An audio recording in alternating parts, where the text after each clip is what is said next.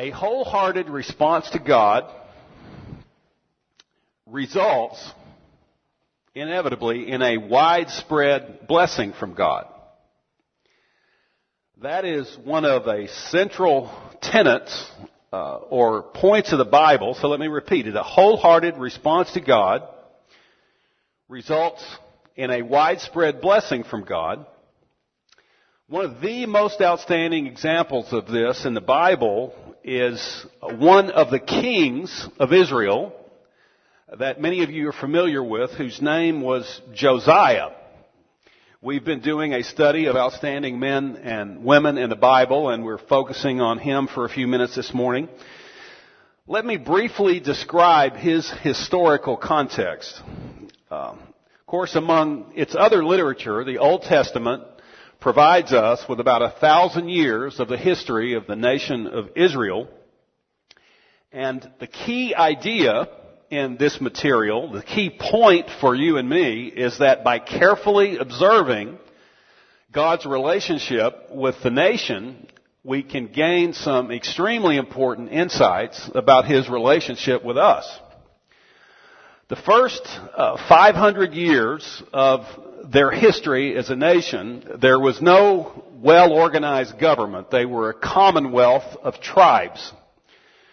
But after about 500 years, they established a monarchy in which kings were the governing authority in the country. And the first three kings of the nation were the kings Saul, David, and Solomon. After the death of Solomon, because of some conflict, the nation divided into two pieces, north and south. The part in the north was called Israel. Judah was the name that they took for the portion of the country in the south. And over the next few hundred years, the north had a succession of 19 kings, every one of which the Bible describes as ineffective leaders and men with not a particularly good character. The south had a succession of 20 kings, 8 of whom were described as men with very good character and who were effective leaders. And among these 8 good kings in the south, there was one absolutely outstanding individual who was Josiah. And we have 2 parallel accounts of his life, one in 2 Kings and another in 2 Chronicles. So I'd like to quote primarily from Chronicles as we look at his life briefly. We begin in 2 Chronicles chapter 34 and verse 1, where we read, Josiah was 8 years old when he became king, and he reigned in Jerusalem 31 years. Now, we'll soon see that this boy grows into a very outstanding individual and leader, despite the fact that the odds are against him. His grandfather, Manasseh, was one of the absolutely worst individuals and certainly leaders in the history of the nation, north or south. And his father, Ammon, in his simple 2-year reign, was so corrupt and hated that he was murdered by his own staff. They killed him. And so the country was ruled by regents, kind of a regency for a few years. And then as soon as Josiah was at least some sort of knowledgeable young boy, they coronated him or crowned him the king. And then the regency continued, obviously, until he became a mature individual. But we read on in verse 3 of this chapter. It says, in the 8th year of his reign, while he was still a youth, he began to seek the God of his ancestor David. So the 8th year of his reign was when he was 16 years old. We don't know what influenced him. The details aren't provided for us. We don't know what sort of modeling and instruction. But we know from this passage that here is an individual with a very responsive heart. And one insight that we can gain from this is that if you have teens or children who are coming into teens, sometimes teens make very, very important spiritual decisions during their teen years that can have obviously lifelong consequences, good consequences. And so in our church, we've always invested a very significant amount of our offerings in trying to create the best teen program that we can possibly create so that we can be there for our teens in this critical decision-making period of their lives.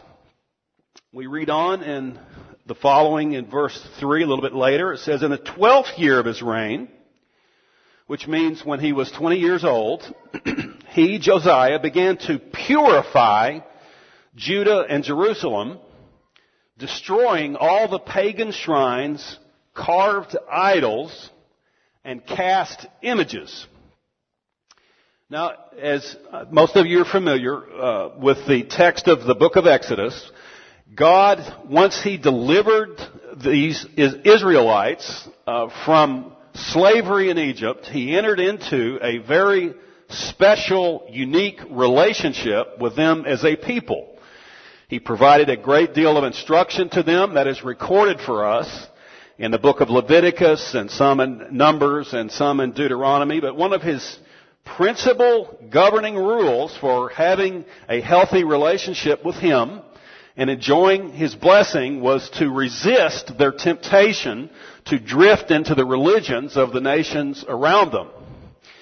Now, the country for over a period of 300 years had ignored this instruction, and so the result was an accumulation of lots of idols and idol altars and shrines in Jerusalem, outside the city, in the countryside, and even in the temple itself.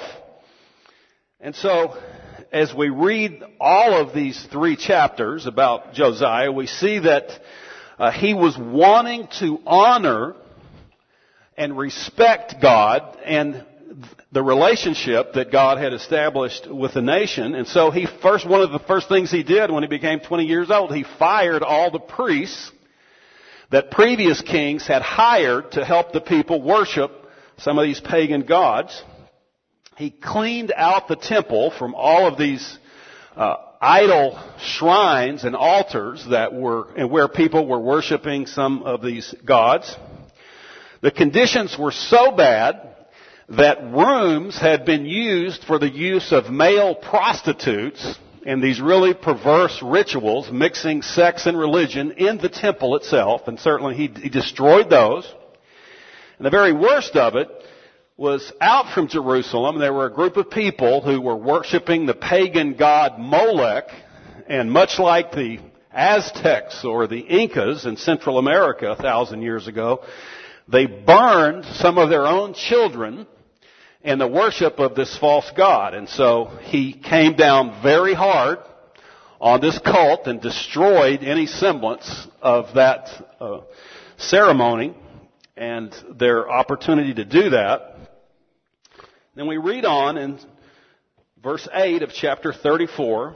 It says, in the 18th year of his reign, he's 26 years old by this time, after he had purified the land and the temple, Josiah appointed the governor of Jerusalem and the royal historian to repair the temple of the Lord his God. They hired carpenters and masons and restored what earlier kings of Judah had allowed to fall into ruin. As the high priest was recording the money collected at the Lord's temple, he found the book of the law of the Lord, it says, as it had been given through Moses. This is very interesting. Obviously, this reveals that for a long period of time, the instruction of the Bible as they had at the time had become completely lost and obscured and neglected. There weren't sufficient copies of it. Even the king himself, the people, the priests in the temple had so disregarded the faith of their fathers and mothers of previous generations that it was amazing. They actually found this ancient copy of the scriptures that they had at the time. So they brought it back to Josiah and it was read to him. This reveals that he had never had very much instruction in the Bible. All of these previous initiatives were principally because he had a sensitive heart and he knew something just from verbal instruction from the people around us of what was right and wrong. But he had never been really exposed to the light that is available in the Scripture, or the Scripture that was there at the time. And when he was able to hear what God had actually said himself, he was pierced. Because it says in verse 19, when the king heard what was written in the law, he tore his clothes in despair. He was pierced by the level of the people's disregard of God and his instructions and his guidance and the love and kindness that he has displayed to the nation over a period of time. He was wounded personally by the fact that things had deteriorated to the point that they had. And then he says, then he gave these orders to the king's personal advisor. Go to the temple and speak to the Lord for me and for all Israel and Judah. Ask him about the words written in this scroll that has been found. The Lord's anger has been poured out against us because our ancestors have not obeyed the word of the Lord. We have not been doing what this scroll says we must do. Suddenly, when he reads the book of the law of the Lord, he sees, he clearly understands the underlying reasons for the progressive decline of the nation, morally and militarily and economically and every other way.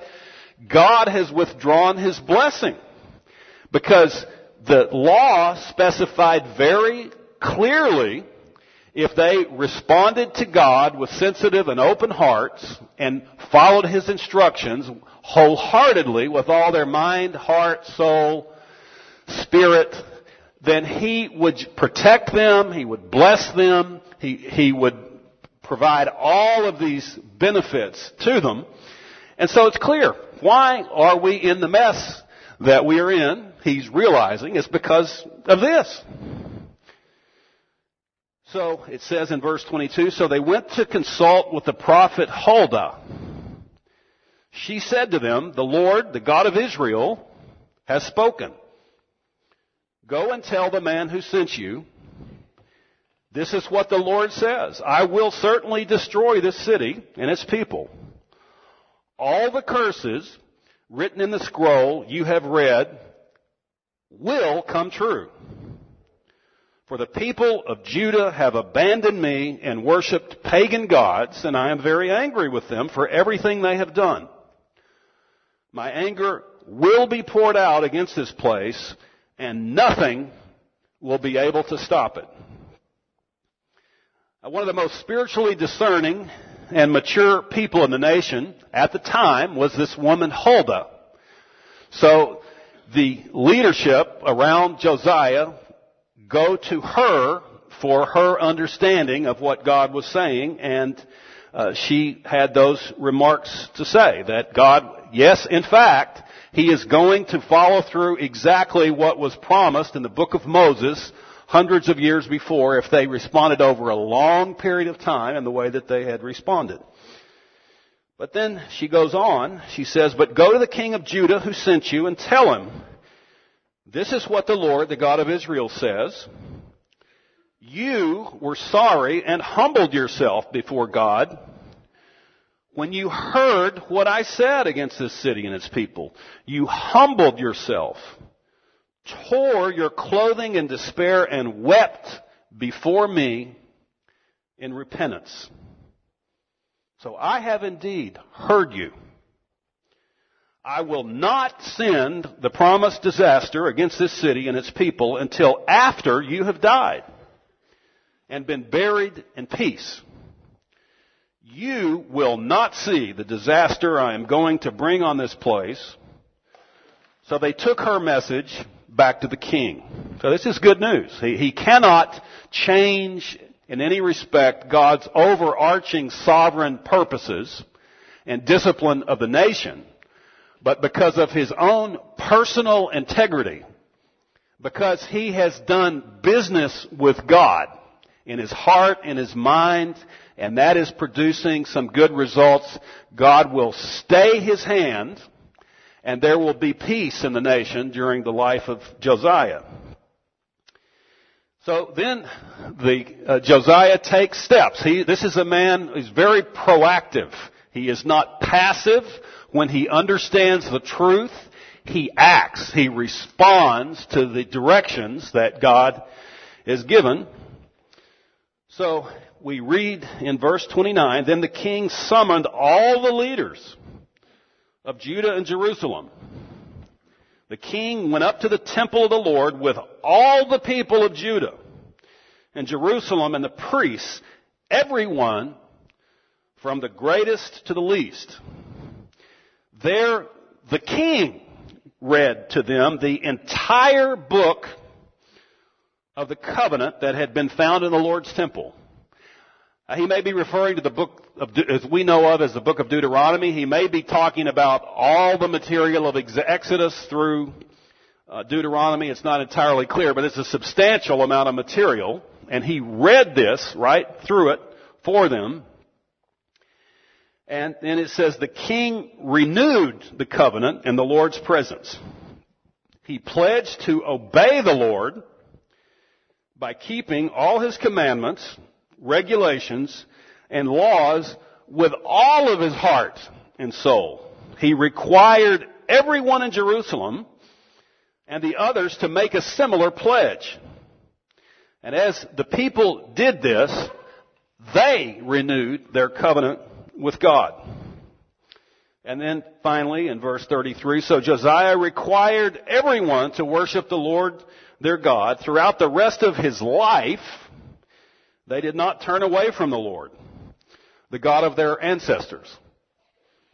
Now, of course, we know that it's impossible to force anyone to respond positively to God. What he did was remove the temptations for them to drift into this dark part of their culture and personal leanings at the time, because they thought all these pagan gods could offer all of these benefits to them, and the God of Israel, the one and only creator and sustainer of the universe, had become very dim in their awareness. But he led them, not only did he remove the temptations, but he led them by example. He first did business within himself with God, and then he was able, through that, to have this dramatic effect throughout the people in the nation at the time.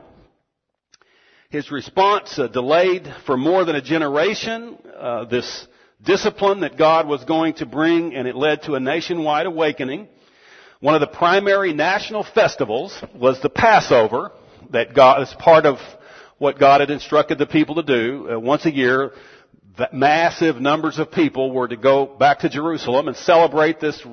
It's like a big party in a way of singing and worship and connecting with each other, and certain rituals that they were to follow through on to experience God in his presence.